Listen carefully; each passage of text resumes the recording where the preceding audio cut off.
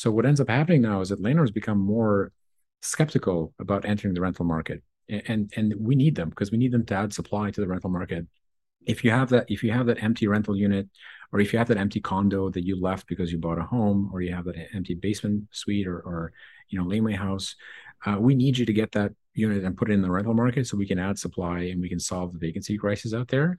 And unfortunately, by making it harder and harder and riskier to become a landlord, the government is actually disincentivizing them from doing that, right?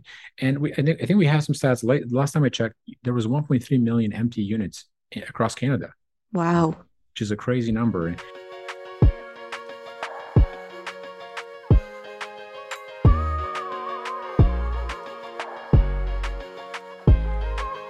Viller Lica is the founder and CEO of SingleKey. Viller holds an MBA from Ivey Business School and a computer engineering degree from the University of Toronto. Prior to SingleKey, he led a data science team at TD Bank in consumer credit and started his career in credit risk at Capital One. He's an experienced entrepreneur, having successfully founded and exited a previous company. Viller is passionate about innovation in the financial sector and the disrupting power of fintech. And if you aren't familiar with SingleKey, they take the stress out of renting. It helps landlords find the right tenants, and it helps manage the risk that comes with renting, serving both the landlord and the tenant. They're basically like a bridge that makes managing that relationship easier. It's a platform that I use myself, and that's why I was really looking forward to this conversation, and it was not in any way sponsored by SingleKey. Let's get into it. Viller, I'm so excited to have you here today. We're going to get into so many amazing things about the rental market, about what you do at SingleKey, and all of the amazing things that you've built. So thank you for being here. Yeah, thanks for having me. I'm excited to kind of get into it, Nika, and hopefully your listeners find this helpful. Oh, I 100% think that they will. Being in the position and the market that we're seeing right now, where the rental market is just booming because people are afraid of interest rates, there's a lot that we can go into here. Yeah, absolutely. I think the big kind of like news story now is that like rentals are getting out of control. Prices are skyrocketing, and we were kind of looking into this phenomenon to try to figure out like what's causing this. You know, and initially, I think that the easy answer is like, well, interest rates are going up, mortgage payments are getting more expensive, and landlords are passing that cost on to the tenants, right? Mhm. But truthfully, that's actually not hard. That's not easy to do because technically the market will only bear a certain price, and whatever it's more of a supply and demand type of situation, more so than you can't just charge just because your mortgage payments are more expensive. You can't just charge a higher price and get away with it as a landlord. What's happening though is that we're seeing that typically on BAU, or under normal market conditions, you have a number of tenants that are basically entering the rental market each month, and you have a number of tenants that are graduating away from the rental market, moving into home ownership and other kind of options. And what's happening now is that people are still entering the rental market, but nobody's exiting it because nobody wants to leave and become a homeowner or buy into basically a dropping real estate market. And because the prices are going down, interest rates are still expected to increase. Everybody's kind of staying put and waiting for prices to continue to decrease. So that supply and demand component now, we're seeing more and more renters. There's more demand on the rental side, and supply is the same. Therefore, prices going up. So that's my hypothesis. I think in terms of what's happening, given kind of the market conditions, and I feel like until it makes sense to enter the market from a purchase perspective, until kind of prices bottom out, I think this is going to continue to become a bigger and bigger problem. And I think many of our customers we've talked to on the landlord side said that, hey, been in the business for up to 17 years. This is the hottest real estate market we've ever seen, or the rental market, I should say. Yeah. Yeah, no, 100%.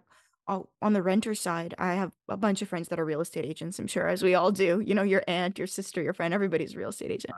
So one thing that I'm seeing from these conversations is that there are bidding wars for rentals, and there are offer presentation dates, Oh which yeah. we've never seen before. So it's fascinating. It's so competitive now to get into a space. So I'm happy that you brought that up. It's not just bidding wars, but it's also now like and this is something that's very challenging for a lot of tenants. And I'll give you a story. We actually share our office here at Singoki with another prop tech company, and the CTO of that company, the gentleman is very well off financially. His lease was up, was looking for a place to move to just last month.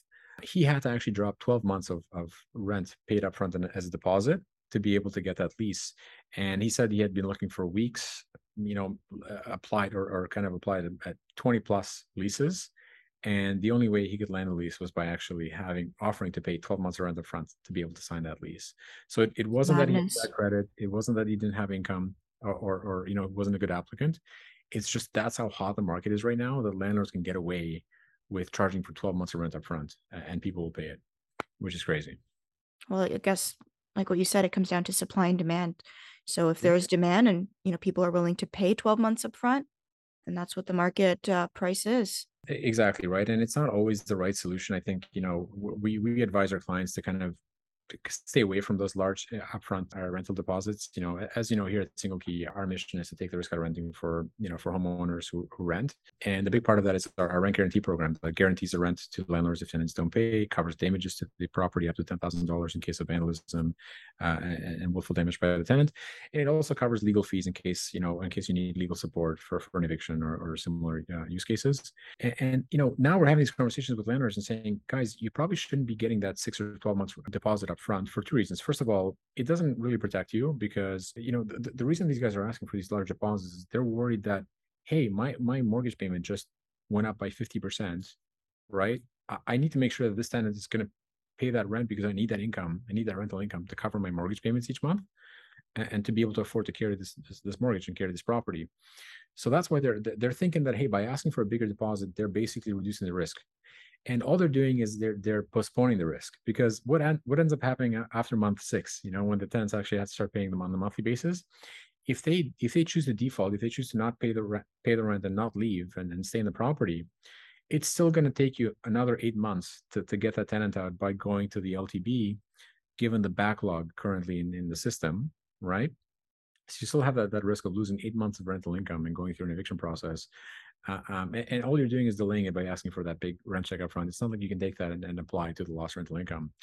And then secondly, once you do get in front of a judge at the LTB, you're going to get fined. You're going to, because you're not allowed to actually ask you're only allowed to ask for first and last month's rent, at least in Ontario.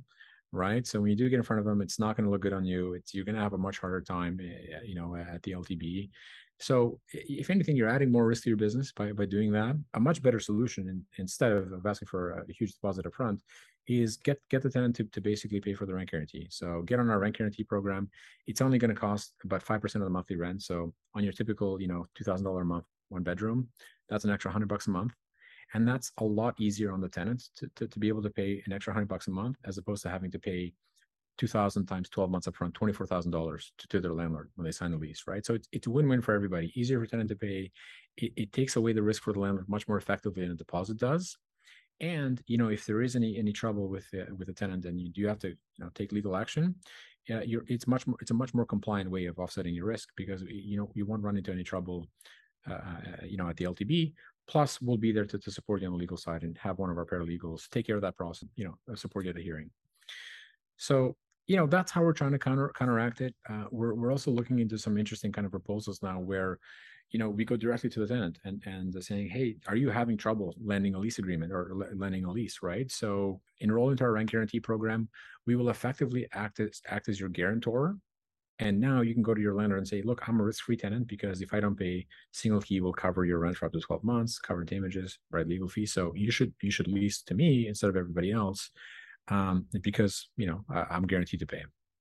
It's not just relevant to kind of like everyday Canadians, but also like if you're a student, if your first time applying, you have no credit or low credit, or you're new to Canada. So we're looking for ways to also basically offer this to to some of these kind of to this segment of the population that's having a bit more of a harder time as a way for them to get a bit of a leg up and get easier access to housing. And we've even done some initiatives with Ukrainian refugees, for example, coming in, no credit score, very difficult time finding a lease. We will go ahead and actually kind of approve them automatically, and we can even kind of bypass our approval criteria because typically we do require income, we require employment, and there's some requirements for the rent guarantee, but we will typically bypass them for these new Canadians to help them get easier access to housing. Filler, that's amazing to hear. Like that really hits close to home. I have so many family friends and people that have been moving from Ukraine through Poland, landing in Canada, don't have any credit history, don't are qualified doctors or have amazing careers back home. But when they land here, they don't have any Canadian experience, they don't have any credit, and it's challenging for them to find a place to live. And Alex and I, we rent out a couple units in our home, and that's one thing that we've been seeing when people apply is, if they come from a situation like this, we want to be able to help out, but unfortunately they don't have the credit. So really happy you brought that up. Mhm. There's a few things in that I want to speak to because, as always, sometimes when we talk about terms or lexicon that not everybody in this industry understands, I want to be able to break it down. So a couple things I picked up on there. Prop tech. For anyone who is new to the term, you want to define that for us? Yeah, prop tech are basically companies that operate in kind of the real estate space. So, or the companies that bring technology to the real estate space. Kind of, Single Key being one of them, our company. So whether it's properly or Single Key or whoever kind of facilitates access to housing or makes the process of more streamlined using technology, that's a great definition of prop tech. Awesome. Okay, another one that I picked up on just to help people navigate the conversation as we go, and this is going to be an important one, is LTB. Yeah. Yeah, the LTB is the landlord and tenant board. That in Ontario, that's the kind of judiciary kind of entity that you have to interact with or deal with for landlord and tenant matters. So they're the ones that enforce the RTA, which is another acronym for the Residential Tenancies Act. So if you have a conflict with your tenant or landlord, you're going to have to go and appear in front of the LTB. Awesome. And geographically, Villa is based out of Toronto. I'm based out of Toronto. So we're going to talk about Ontario a bit more nuanced because the rules are going to be vastly different. And I want to talk about some of the differences province to province um, as well. But before we go there, before we talk about the LTB in detail, which is a riveting subject, I want to get into your background a little bit and how you even came up with the idea to start Single Key. Yeah, for sure. And my background, I'm an engineer by background. I spent, a few years of my career in that space. Yeah, and I was always working on side projects, and I started a landscaping company when I was a student, which was very successful.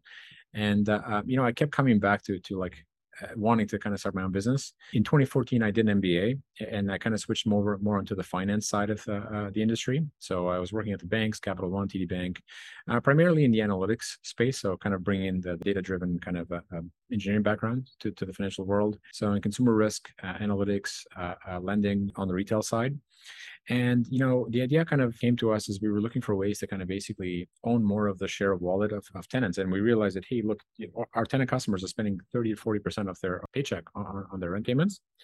And there was nothing there. There was no financing behind it. There was no lending. There was no insurance behind that huge share of wallet that was going out on a monthly basis. It was just a check or an e-transfer to their landlord.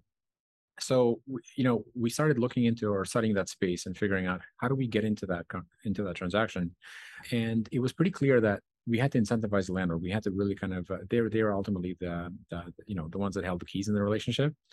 So we had to provide value. Literally held the keys, yeah. We held the keys, and we had to figure out a way to add value to them. So we started digging in, doing customer studies there, trying to figure out kind of, hey, what's your, when it comes to renting your property or your real estate investment, what are the biggest pain points? What's keeping you up at night? And the answer kept coming back over and over that, hey, we heard a couple of like complaints around like, well, I wish it was easier to find a tenant. I wish it was easier to kind of like list my property, it was easier to manage it, blah, blah, blah. But the big concern that really they cared about was, hey, I need to get my rent check every month so I can cover my mortgage payments, right? That was the number one concern, is that I've got a property that I'm responsible for. I need to make sure my tenant pays me so that I can then go ahead and actually, be able to kind of carry the property. And when you're a small landlord, you don't have the scale that the big guys do, like the multifamily properties, to be able to kind of like to basically self-insure, where if one or two of your payments, your tenants don't pay that month, it's not a big deal. It's just part of your P&L. You expect maybe 1 or 2% of your rent roll to default. These guys, the average Canadian landlord has about 2.5 properties on average under management. So they're very kind of like to lose 6 months or 8 months of rent due to a tenant not paying your rent and not wanting to leave is a huge shock to your cash flow. And we saw this become a big problem even during COVID, where like, hey, you had these eviction bans in place. You couldn't get tenants out for almost a year in some jurisdictions. And some lenders, unfortunately, had lost their properties. They had to sell because they couldn't afford to carry their own mortgage and the rental property as well. So that's when it dawned on us that, hey, look, there's a big risk factor here. And the concept of the rent guarantee that came to us was that, hey, it's a perfect use case for applying insurance. It's something that doesn't happen very often, but when it does, it costs a lot of money, right? You're looking at somebody that gets a delinquent tenant. They're gonna lose about 6 months of rent on average. Now it's closer to 8 times $2,000 a month. We're talking Like $10,000 at least, yeah. yeah, it's maybe $15,000 in rent, lost rental income, plus legal fees, plus potentially property damage. Can easily get up to $20,000. That's like basically totaling your car, right? And everybody's got car insurance, but nobody's got a rent guarantee. So that's a comparison I like to make to say, hey, like this is a massive cost to you as a landlord, and if you're not well protected, it can have a huge impact on your business of real estate investing. So why are you paying that $100 a month for your auto insurance and not for your rent guarantee? So that's what we're trying to do now. We saw that, hey, there's a need for this. Nobody was doing it. We jumped into it. We were lucky to actually find an insurance partner early on in the game to work with us on this that saw the potential. And we are reinsured through Lloyd's Markets here, so we have a big kind of capacity provider behind us, and we've been very successful, I think, in the last 3 years to getting a lot of traction in this space. I think the problem that we're solving resonates with a lot of our user base, and we've been able to get thousands of lenders to sign up for it and utilize it. Being your target demographic and a user of Single Key, I can definitely say it solves a massive problem. We've got to get you in our rent guarantee program. Yeah. I do want to clarify one thing. So when you talk about insurance, it's insurance for the landlord that you are providing. Essentially, that's the problem that you're solving as one of the products you offer. So it's mostly what we're underwriting, and you guys, is basically like delinquent tenant behavior. So tenants that basically refuse to pay and won't leave, right? And the challenge again, the real risk comes in the fact that, hey, the legal process is so lengthy that it ends up costing you a ton of money in lost rental income, legal fees, and property damage. So basically, this is not homeowners insurance, property insurance that covers you against flooding, damage, theft, whatever, accidental events. It's something that really kind of is underwriting away delinquent tenant behavior, right? Okay. And that's something that it's hard to kind of predict. A lot of tenants end up, they're great tenants when they come in, then they lose their job or they get affected in other ways. There's maybe a bad breakup or divorce. Now they're no longer able to pay or insolvent. And that's how a lot of these things happen, and it's hard to predict when life happens and things go wrong. And now you're as a landlord, you're left carrying the bag. So we're looking for a way to basically take away that risk from you, and do so at a low cost. And I think it's affordable too. Like that's a really big distinction that I want to make. But I do want to pivot a little bit to the tenant perspective, because what we're seeing right now in the market, with offer presentation dates and with there being so much demand, there are more people in the rental pool than potentially ever before. If you look at how many people are immigrating to this country, refugees coming in, right? So that's where the increase in demand is coming from. Now, on the insurance side, one thing that is fairly common for people to know exists is tenant insurance. So I want you to break down for us what that covers and why, as a tenant, it's important to have tenant insurance. For sure. And I think, look, at the end of the day, our role here at Single Key is that we basically build trust between landlords and tenants. So we want to make sure we keep both sides accountable, add transparency to the relationship, make sure that, hey, they're both behaving the way they should be in a legal and compliant way. So we're happy to kind of basically make sure that we're basically providing advice and kind of guidance to both sides and to protect them from folks that want to take advantage of them, right? So, I think there's tenant insurance aside, I think there's a lot of big topics for big areas that tenants need to be wary of in this market, because when the market gets hot like this, you have issues when it comes to fraud. You have people taking advantage and taking deposits. We've got rental apartments being basically just kind of like sold off without even visiting them in person. So like people will kind of force you or pressure you into getting that first and last month's deposit in just to lock in the lease, and then they'll disappear. You've got landlords trying to really upcharge or increase rent unlawfully. So there's a lot of risks in a market like this. Renters insurance is a good place to start. It's something that we offer here at Single Key. Typically, it's great for tenants to get renters insurance before they move into a new lease. The benefits for renters insurance is it offers you some general liability. So, hey, if there's any, if you have a party and there's an accident or somebody gets hurt, it does cover you for any kind of liability that you have there towards your guests. It also covers your contents. So, for example, if you have a laptop, you have some great furniture, or you have any valuables in the home, and there's a break-in or there's theft, or if there's a flooding, right, and it destroys your furniture, you can actually make a claim towards your renter's insurance, our tenant's insurance policy, to cover a lot of those losses.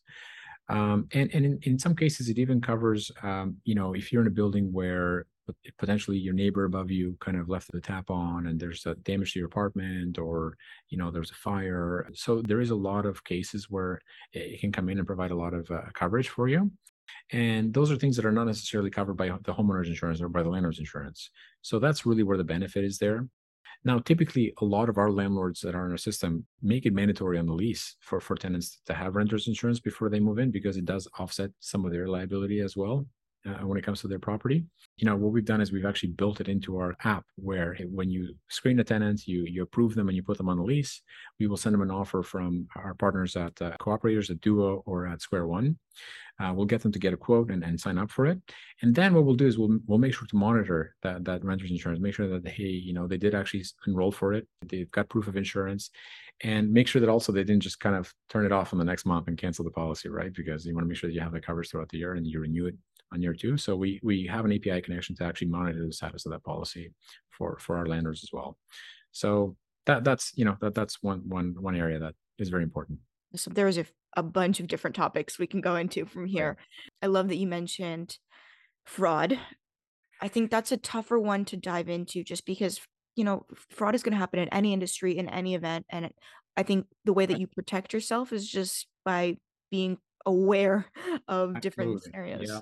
Yeah. And I think, the problem is, though, that in a hot market like this, where you have to, there's a lot of pressure on you as a tenant to kind of just jump at the first thing that, that's a good fit. And you've got to be careful, right? Because, we're seeing now offers being made. I talked about the 12-month deposit as becoming more common, but we're also seeing that, hey, you just don't have the luxury of waiting for in-person viewing. Some people are actually just looking at the place online, and they're putting offers right away without actually visiting the place in person at all. So, when you're in that kind of environment where it's a bit of a pressure sale, you're way more open to fraudulent activity. And there are people out there taking advantage. So you've got to be careful as a tenant. If a deal looks too good to be true, it probably is. If people are asking you for, wires or checks or deposits or e-transfers without actually meeting them in person or without handing it over in person, you've got to be very careful.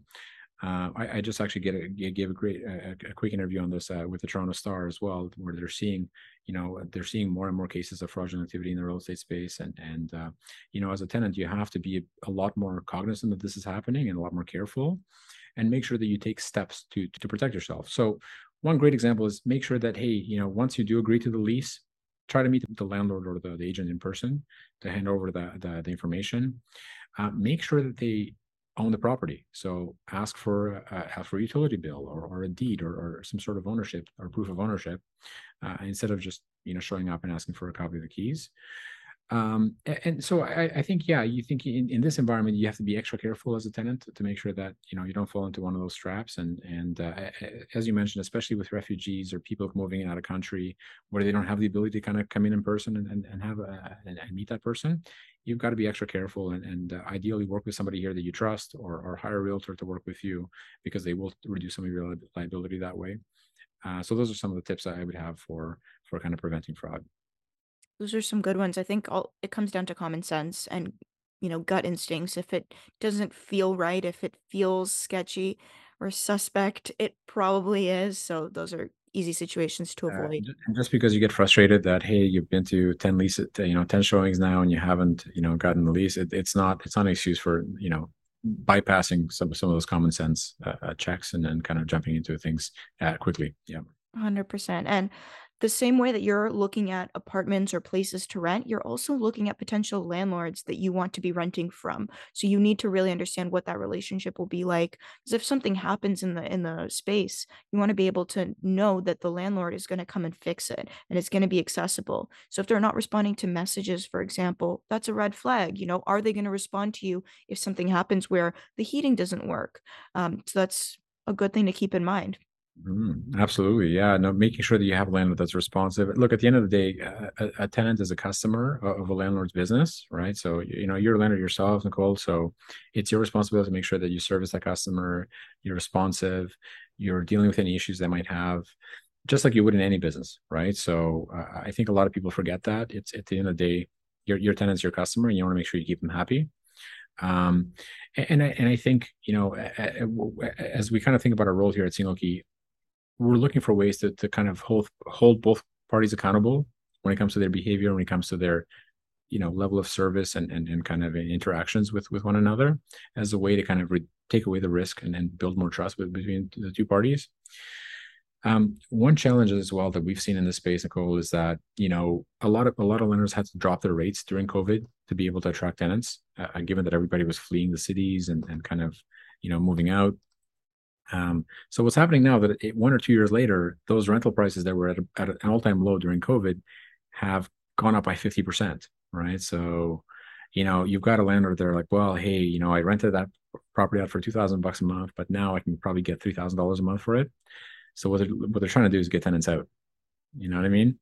Sounds like And a situation that you've been through uh, personally. well, and it's very common, right? It's not. Yeah. I have for sure, but we're also seeing it in a lot of interactions that we have with our clients, and it's a common pain point. And while I do kind of sympathize with landlords, given that, hey, oh my God, like my mortgage payment went up 50%, the market's up 50%. Why is this tenant only getting a 2% raise, on their rent, as per Ontario regulation? And I get the frustration, but at the end of the day, look, these guys are not shareholders in your property, right? They have no skin in the game. There are rules that protect tenants from, depending on what type of unit that they're occupying. There's rules around rent increases and how much you can get away with.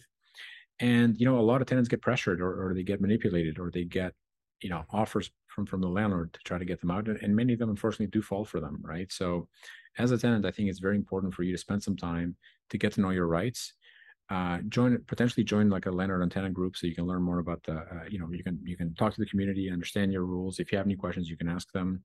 Another great Those are so good. Sorry, to go back to the Facebook groups, I'm in a lot of them. yeah.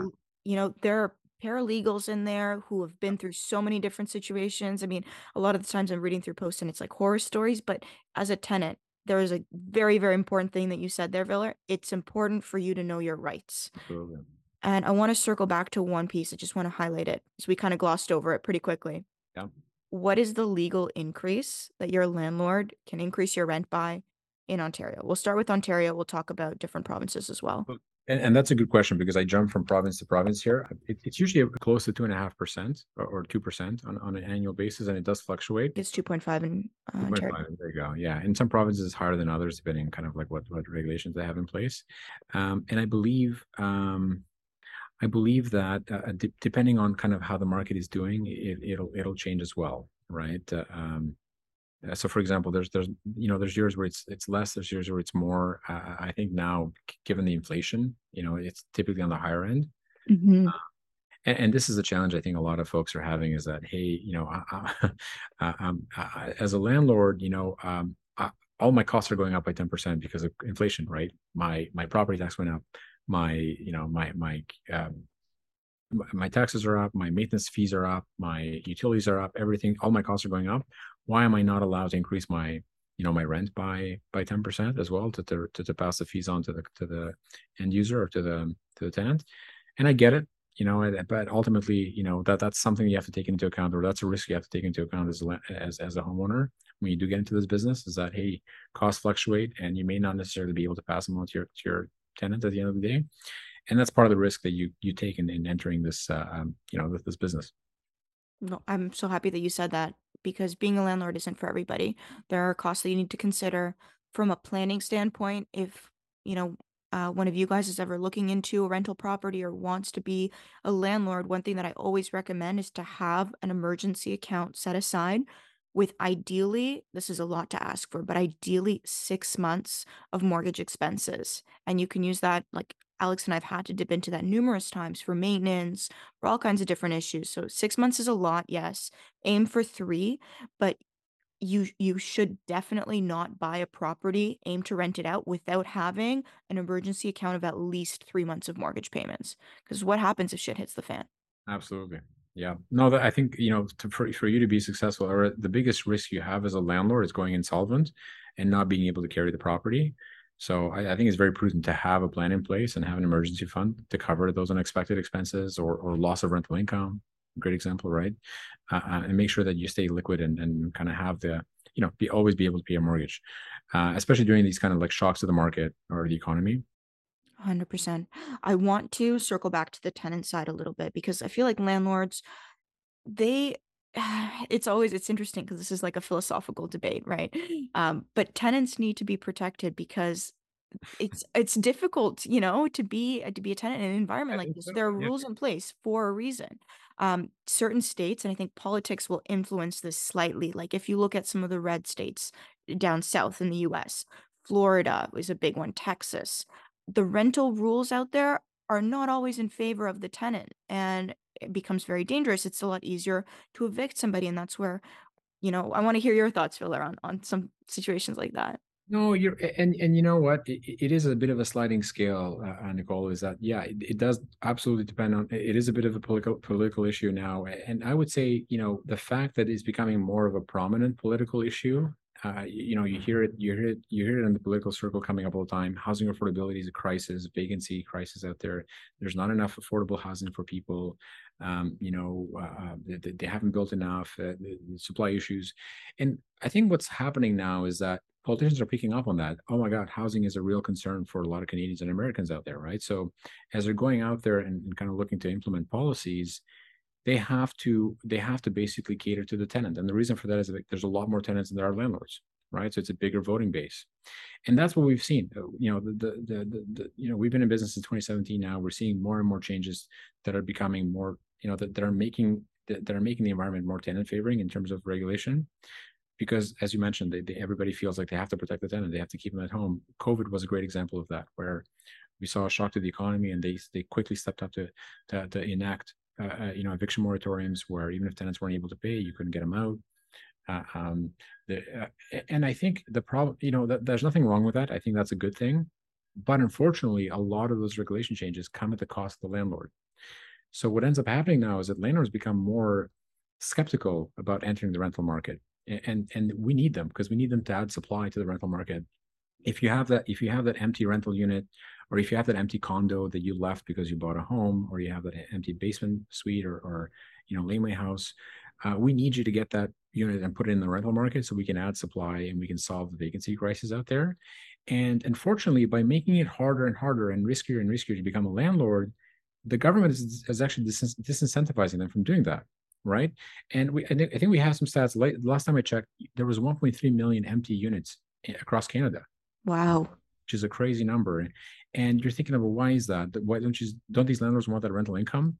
The answer is yes, but the problem is that by having a tenant in there that doesn't pay rent, it really locks up your liquidity. Where, hey, if you're not sure if you need to sell this property in the next year or two, having a tenant in there makes it way more difficult for you to sell that property because it's harder to show, it's harder to kind of model and then kind of clean up and all that. And especially if they're not paying rent, nobody wants to take on that headache. By buying into that property, so it really takes away your liquidity, and we saw this happen during COVID, where a lot of lenders were like, "Oh, I can't evict the tenant. Great, I'm just not going to rent out this property. I'm going to leave it empty until they change that law." Right. So, I think while the government intends to do well by protecting tenants, they have to really rethink that strategy, because the problem is that by adding more risk onto the onto the housing providers business, they're making it harder for them to jump in and add supply to the market, which is what's critically needed to basically provide more competition, lower prices, and give people more options for housing.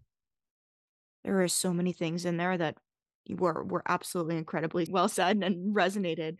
Really eye-opening when you're talking about the fact that there are more renters in the voting pool, and that's why politicians will relate their policies to that. I'd never realized that. I mean, it's a pretty common thought, but yeah, very well said.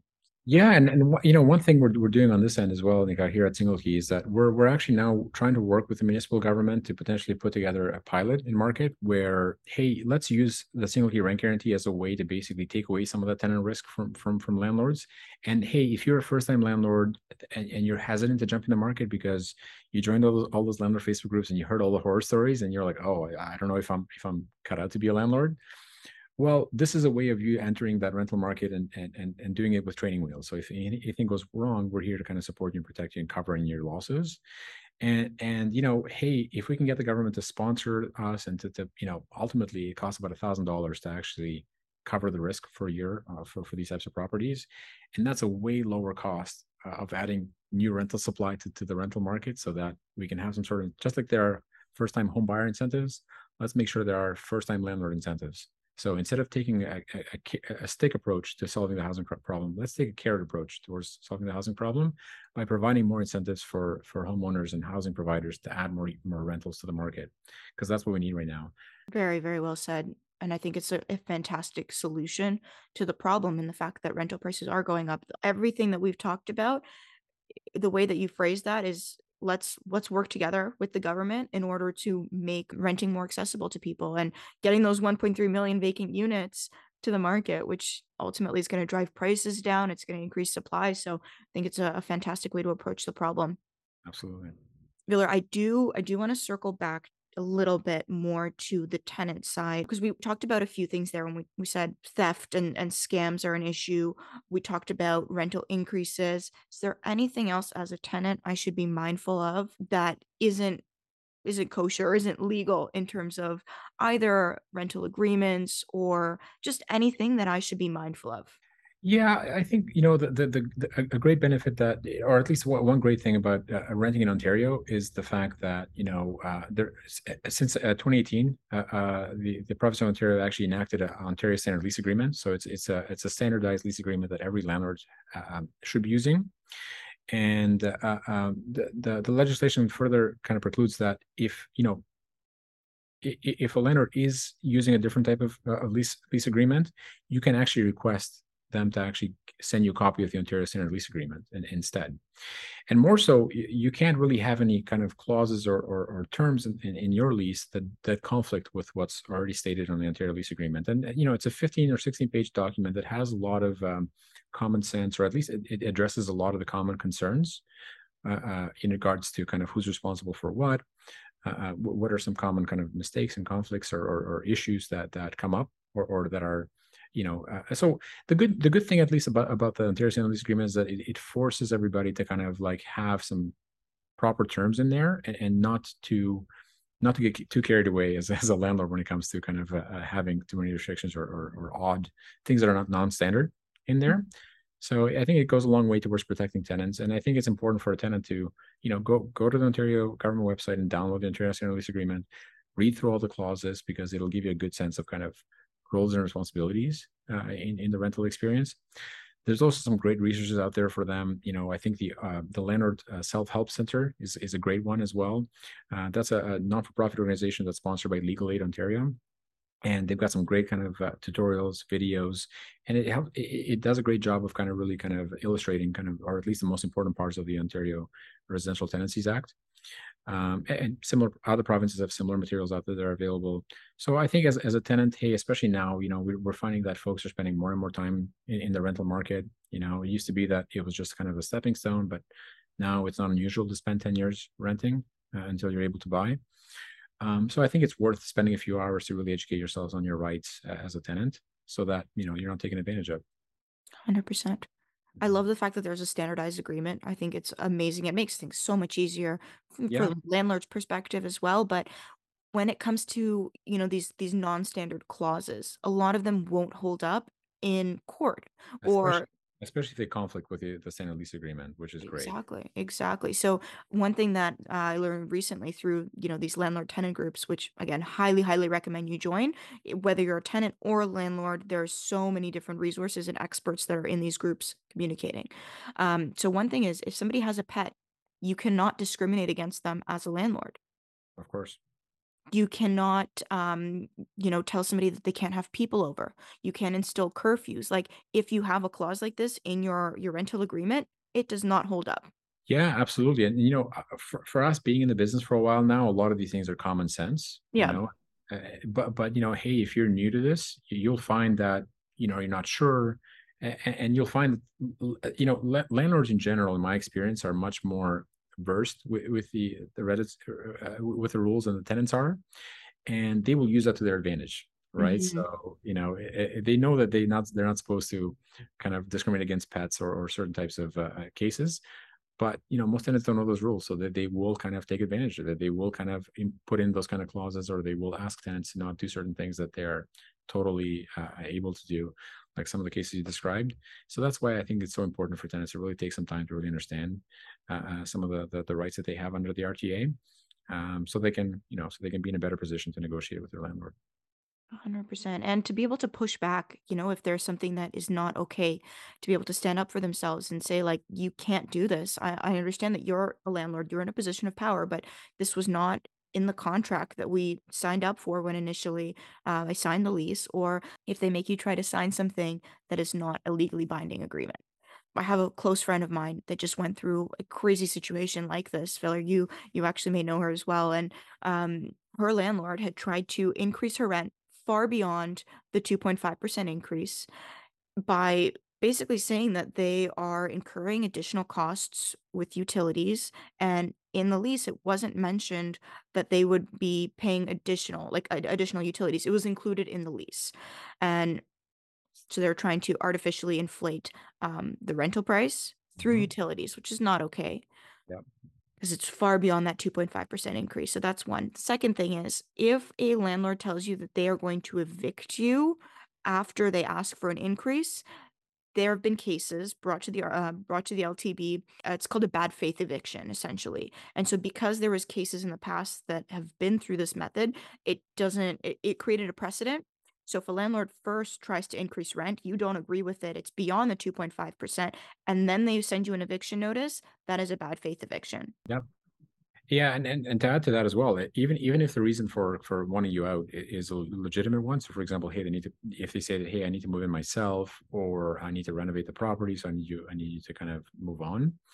If first they try to raise your rent, then that still becomes a bad faith eviction, because it's Mhm. obvious that now they're looking for an excuse to get you out, given that they tried to raise the rent and they weren't able to. So that's a good one. I bet you not many people know that rule exists, and as I mentioned, it's very common, right? Because we've seen prices increase dramatically from COVID to till now, and many landlords are looking for any way they can to increase the rent and pass on some of the rising interest costs to the tenants, even though they're not legally able to do. What would be the cases where a landlord can evict somebody, and what would the process look like? Well, I think those are the two most common ones, Nika. Basically, if you do need to use a unit yourself, or a close family member, it has to be a very close family member. Then that's a legitimate. You do need to provide 90 days notice to your tenant. Renovations are another common one as well. Hey, I need to kind of empty we're going to be doing renovations that will affect your quality of living, or that where it would be dangerous for you to stay in the unit during that time. Mm. We're going to need you to. Now, there are rules around kind of like tenant being able to kind of return to the unit after the lease, but hey, if those renovations take 3 or 6 months, nobody's going to want to stick around, right? Yeah, if So they're going through the hassle of moving all of their things either way from a tenant exactly. side, why would you wanna go through that twice unnecessarily, right? For sure, and we've seen some lenders take advantage of that. Rent evictions were a big kind of a headline story for especially pre-COVID, as prices were going up. A lot of people were investing more, trying to get tenants out and replace them, and be able to charge market rent. Yeah, and I think as a tenant, you need to be kind of wary of them, right? So, like, it's at the same time, I think, look, if you've been at that property, and you're paying way below your market price, you can kind of sympathize with both sides in that sense. We've seen, and we've seen some lenders being kind of having to pay cash for keys. I've seen cases where they've offered 6 months to the tenant as an incentive to get them to leave, right? Because they Mhm. knew that if they can get them out, and they needed to sell that property, they could get a way better valuation, or kind of price in the market if the tenant was out, and they could charge market rent for that property. Yeah, So, that's definitely fairly common. I've seen that. I have friends that are landlords, and well, if you are looking absolutely to right. sell your place, it's easier Yeah, to sell it without tenants in, because then that new buyer can set new rental rates, and because their mortgage potentially is going to go up as well. Their costs are going to be higher. absolutely. Yeah, and that's what I mean by having a tenant there can become a bit of can really kind of remove your liquidity as a seller, or really kind of lower your price. And the argument there is that, well, why should landlords have to do that? Why should they have to pay thousands of dollars in kind of cash for keys deals to get tenants out, to be able to get like good to basically get a proper assessment, or price on their unit when they're looking to sell. Um, Now, technically, as a tenant, your landlord cannot ask you to leave if they're selling the property. The tenant has the rights to actually stay in the property, and their lease being assigned over to the new buyer, right? So that's not a valid reason for asking a tenant to leave. And this is where we see a lot of conflicts between lenders and tenants, where lenders want them out because they want to raise the rent, or they want to basically sell the property vacant, which will fetch a higher price. Tenants not wanting to leave because they've got a good deal on their rent, and sometimes them having to pay a big deposit to them, or a big incentive to basically get them to leave. So it's a bit of it's a bit of a situation. You can kind of see where both sides are coming from, but it definitely is a problem in the market. One thing I also shared here as well, and we'll put the link hopefully on the podcast as well, Anika, is this is a great kind of resource for help for tenants. There is what's called the Residential Housing Enforcement Unit. So there is a government agency that basically is responsible for enforcing the rules of the RTA. So if you find that your landlord is violating those rules, so such as, for example, asking you to do things that are not compliant, or hey, that they won't return your deposit like they're supposed to, you Mhm. can actually give them a call and they will follow up with your landlord. Typically for landlord and tenant managers, they're considered civic. So the police typically does not get involved in these cases, but the residential housing unit will usually take these on, or you can go to the LTB. But this is a much easier way to kind of get access to justice if you feel like you're being wronged somehow. So that would be the first step, and then going through the LTB, landlord tenant board, is a much more difficult process. Full process. Absolutely. And it really depends on the use case. There are legal helplines out there that can help you kind of point you in the right direction. But this is a great place to start, and to resolve things faster without having to wait 8 months to appear in front of a judge at the LTB. 100% filler. We talked about so much here. Just how to protect yourself if you're a tenant, how to use common sense to avoid fraud and scams. If something doesn't feel right, probably isn't. Trust your gut.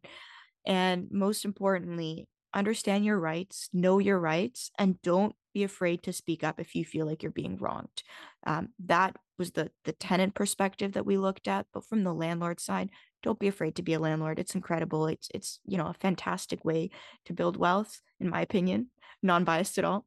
But it's something that if you have a vacant unit and you've thought about it, I 100% think that it's worth doing, especially because it's going to create housing opportunities for people in need, for people that are refugees, you know.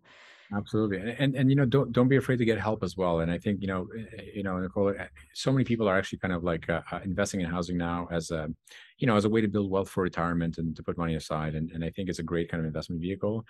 Now the challenge is, because it's become such a common and widespread kind of a retail investment tool, you're getting a lot of unsophisticated investors getting into this space, right? So I think it's very important for you as a homeowner, as a landlord, or real estate investor, to really educate yourself, to get help from professionals, whether it's a paralegal, or whether it's single key, to kind of mitigate your tenant risk.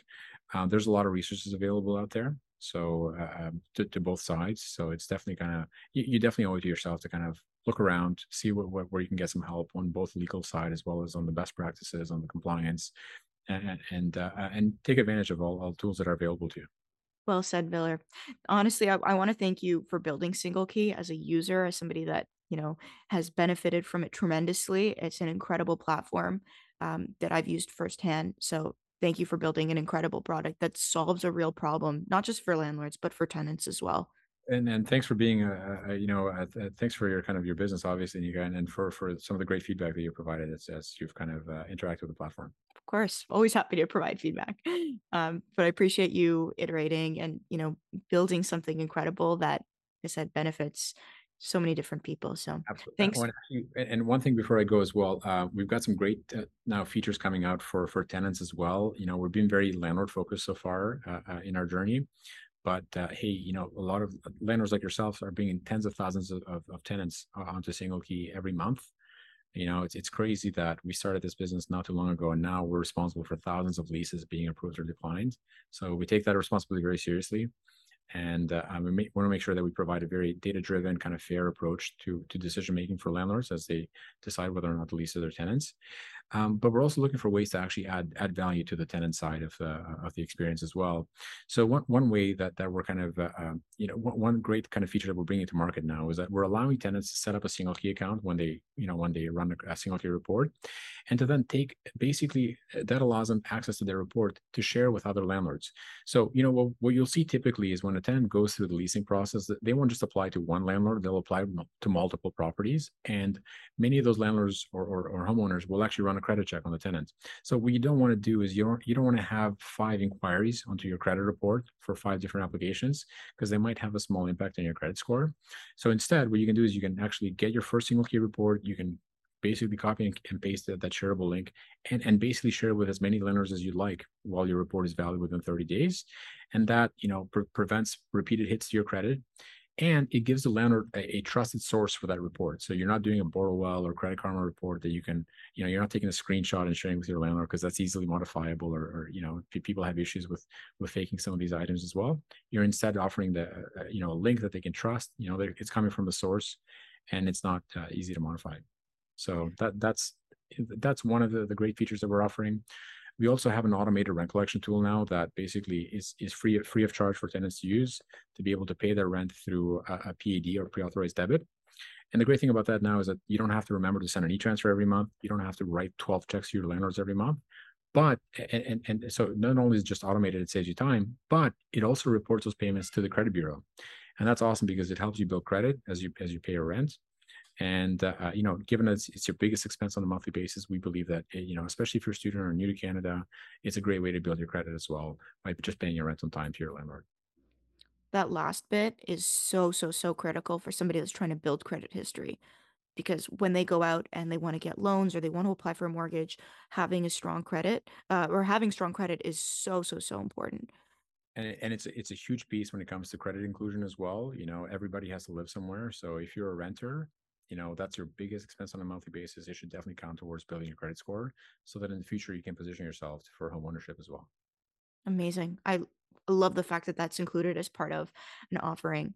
On the landlord side, a lot of landlords like to run credit checks on their own, knowing that people will manipulate and change up Credit Karma or Borrowell reports. But Credit Karma is a great way to keep track of your credit score if you are wanting to see improvements.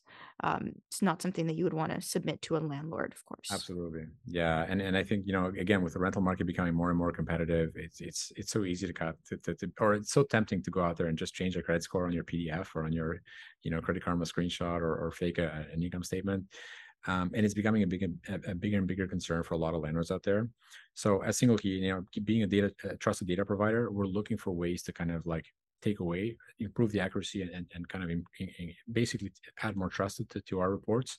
So one thing that we're actually adding to our new reports now is that they actually come with QR codes, and it has a scan to verify me QR code. So even if you get handed over a paper report or a PDF or a screenshot from Single Key, you can take your phone, scan that QR code. It'll go to our website. It'll run and it'll basically check if this is a valid report or not, and show you what the credit score is in our database, so that you can verify that it's the same on your credit report as well. So these are some of the steps that we're looking to kind of counteract some of the falsification and kind of modifications that we're seeing in the market. Amazing. So many new things that have come up even since I used this last, but that's awesome. I love to hear it. I love to see the innovation and the evolution of even from where you were a year ago. It's incredible. So hats off to you, Viller. Keep at it, keep grinding, and thank you so much for coming on the show.